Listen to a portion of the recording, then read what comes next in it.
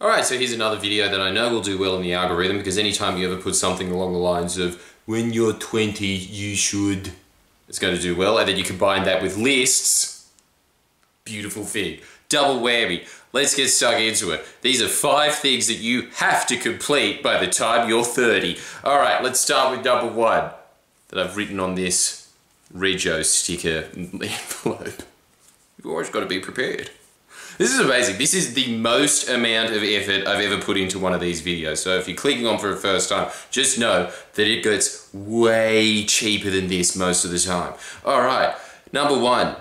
Acquire good habits and eliminate bad habits. That's what I think you should be focusing on for the first decade. Having been at the light at the end of the tunnel, getting towards my 30s, I now look back at it and I realise that even if I didn't complete the rest of the 4 goals, so you could even just skip at this point if you want, just switch off after you hear this. If you purposely set your mind on focusing on a single habit that you want to eliminate and replace with a good one. So for instance, classic, because this is YouTube, pretty much everyone here, much like if you walk into a casino and they're all pokey addicts, you're all obsessed with computer games. What's bad about a computer game? It naturally sets into your brain, it taps into that part of your brain that is obsessed with acquiring goals, because that is what the human brain is designed to do, which is acquire things. So, in the ancient world, you'd be walking around and then you just be like, I'm hungry! So your brain would just be like, food, gotta get the food. But now, because that's just, your food is those Cheetos that you're eating while you're playing whatever you're into these days, is it Donkey Kong Country? You know, whatever video games that you play. This is the thing, I don't even know what the video game world is like anymore, except for the Spyro's coming out, and then I just thought, well, that's the end of my 30s then. I'm just going to have to play the remake of that and relive my childhood, because I'm one of those sad people who's like, no way, the guys from Cheese TV are back.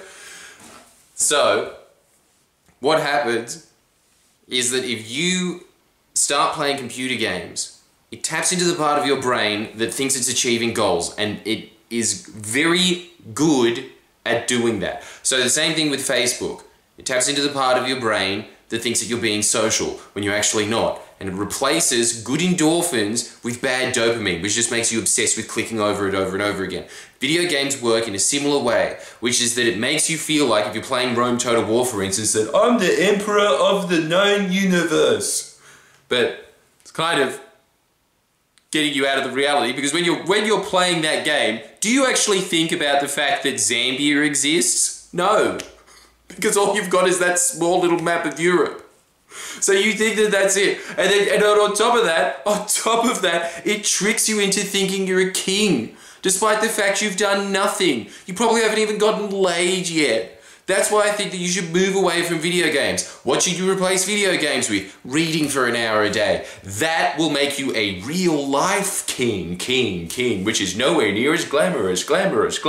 Well, in a way, actually, I think it is, because not even the richest man in Rome could watch Love Island. Because TVs didn't exist back then. Makes you think, doesn't it? And that's the other thing, right, is that it just glorifies this reality that never existed in the first place. I can guarantee you, being an emperor back then would probably be shittier than what it is now, because it's just like, well, I've got a rotten tooth, and I'm king of the known universe, and there's nothing I can do about that. So I think that what you should do is write down a list of things that you think that you should eliminate out of your life, that you know are bad for you. You know these things are bad for you.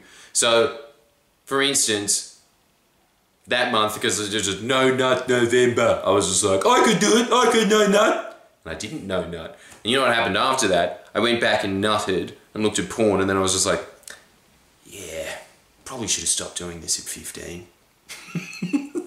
You know? It was another habit that is just completely eliminated, and as a result, my days are better. Anybody that says that there's bullshit pseudoscience that's attached to it, cool, maybe it's not proven, but see if it works for you.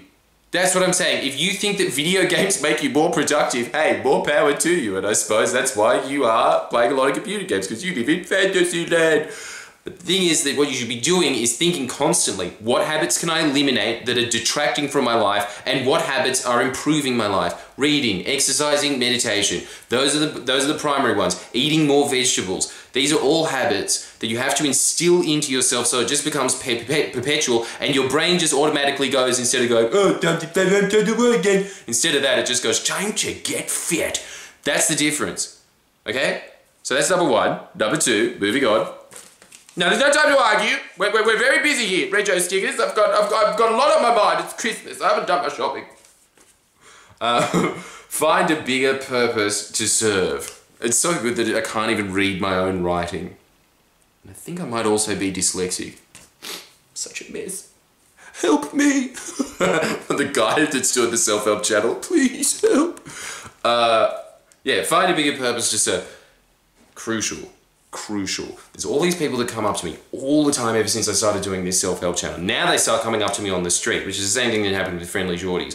And which I am a YouTube creator of, and you should check that out, by the way. That's the main source of the cash cow. This is kind of just a passion project, if you will.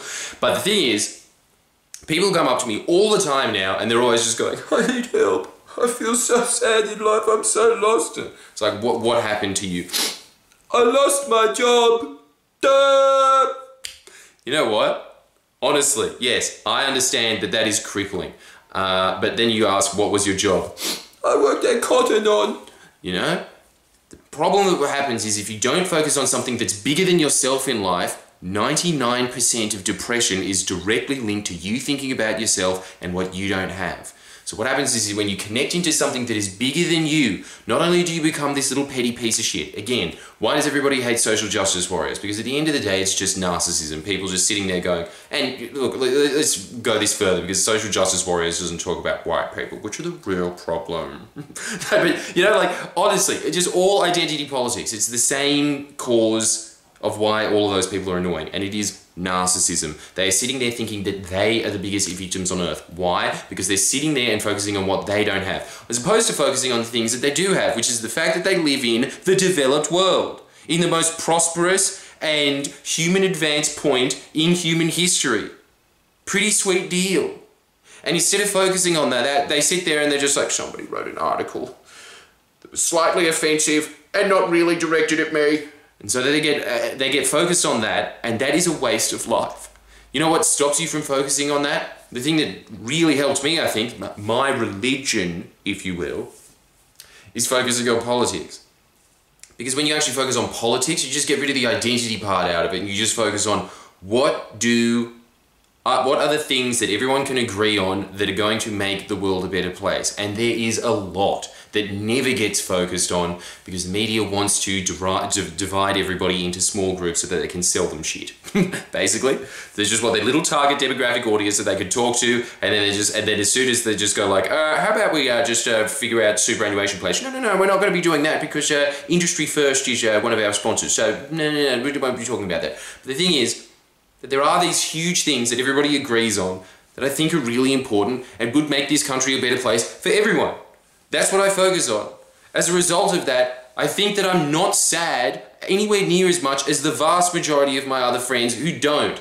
And you know what else happens is that when you don't focus on something bigger, you don't aspire to be anything bigger. And so you start just festering in your own sorrow and guilt and about how hard life is on you. And the fact of the reality is, what that guy that wrote QI said is right. Self-pity is the last refuge of assholes. You know? When life is all about focus. Whatever you focus on is what you feel. Tony Robbins, look it up. And the thing is, when you focus on something small, you achieve small things. Another great quote of his. Look, everyone's always paying him out for quoting himself in his own books, but dude, who comes up with quotes like this? Most people major in minor things. The thing is, when you think about bigger things than yourself, you yourself start to expand. As a result of doing this politics thing, I'm now an employer. What? Most of my friends still barely make above minimum wage. Still. I'm paying people above minimum wage to do something of significance for the country. That's the difference. You know what all that was? It was thinking bigger. All right, next thing. So again, find a purpose that is bigger than you and devote your life to that. That is really what you should be doing as a human being as well. If you have the ability to communicate and to manipulate the environment around you, you should be attempting to manipulate that environment for the better, not sitting there and draining its resources like a leech. Scum! So angry at you people. My own audience. Merry Christmas. Alright, so what have we got next? Understand that life is easy on you if you are hard on yourself. Great Zig Ziglar quote. Life is easy on you if you're hard on yourself, and life is hard on you if you're easy on yourself. That becomes more and more apparent to me as the years roll by, because I've been out of high school for quite a while now, and then I look at the people that have had the easy life. And they look like they've had an easy life. Life is hard on them. They look like they're 50 years old now. And there's no going back from it. They have missing teeth. They can't run anymore. They're still in their 20s. And they're just like, I think I'm just going to have to wait till the next bus. I'll have to spend the shitty amount of money that I earn each week on an Uber. I can't even wait for the bus. I need to sit down. Pathetic.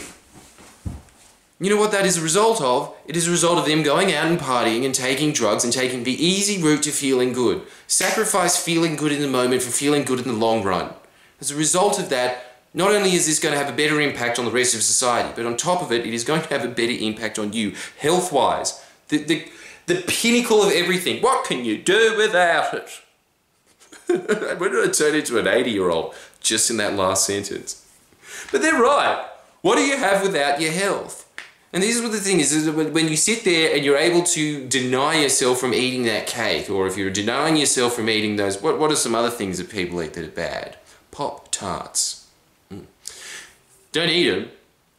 You should be rewarding yourself for that, because you chose the hard path, which is to eat a banana. I know, it's slightly less sweet. But it's the road less travelled. And it is. You know what is really odd? I was watching somebody the other day walking down the street eating a cucumber. I've done it myself. When I saw someone else do it, I was just like, oh my God, why isn't that a Twix bar? Think about, that is the norm in this society, to eat shit. And when somebody eats something that is healthy for you, everybody, have you seen this in your own group of friends when you're just like, I'll have the salad. It's just like, the standard. Maybe not. Maybe there is some chicks from the eastern suburbs that are watching this at all and they're just like, no, the weird thing is that I ordered anything. But you know, look, again, the point is, be hard on yourself and life will be easy on you. That is a great philosophy to live by. Thank you very much, Zig Ziglar. I don't even know if you're alive or not anymore, but I'm assuming you're not because you're a very old man when I saw it. It was in the 80s, rest in peace. Number 4. Set goals. Oh God, I'm so bored of talking about this. And this isn't even my main gig. I feel really sorry for self-help coaches. That must be the bane of their existence over and over again. People going like, I've got plans, man, but did you write them down? Because until they're plans, they'll just remain dreams. That's the difference. A goal is a plan, more or less. The reason people are afraid of putting down goals is because they're like, what happens if I don't achieve it? Well, then you didn't achieve it, did you? But what I can guarantee you is that you moved towards it because you wrote it down. That's crucial. That's cool. And it's also a really good habit to get into because the recent studies show, and by recent I mean again the 1980s because it's my favourite genre of self-help. It's like music, man. It peaked then. Motley Crue. You know?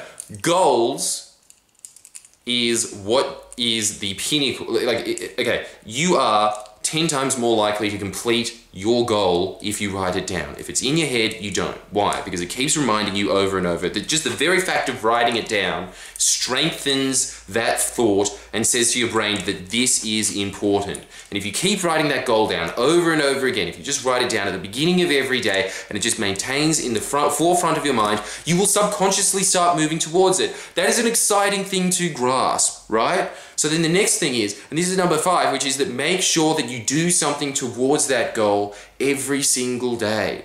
Every day. It's a 24/7 hustle, yo. Now that doesn't mean that you have to be online every second of your life. I mean, look, I preach these things all the time. I waste a lot of time as well. Look, Forbidden Bridge and dirty clothes over there that I need to get rid of, right? I played it instead. I played a board game aimed at 6-year-olds just 20 minutes ago before this. But the thing is, a lot of the time, far more than most people, I am on task. And you can see it as a result of looking at my YouTube channel, because there is a lot of research that goes into that. And the jokes, the joke work in it is a lot more complicated. Why? Because I'm spending a lot of time on it. And it shows. And it doesn't mean it's ever going to be the most popular channel of all time, specifically because it's aimed directly at Australians. And it has a strong flavour. So obviously you've discarded a lot of people. But the thing is that the audience there is going to be consistent.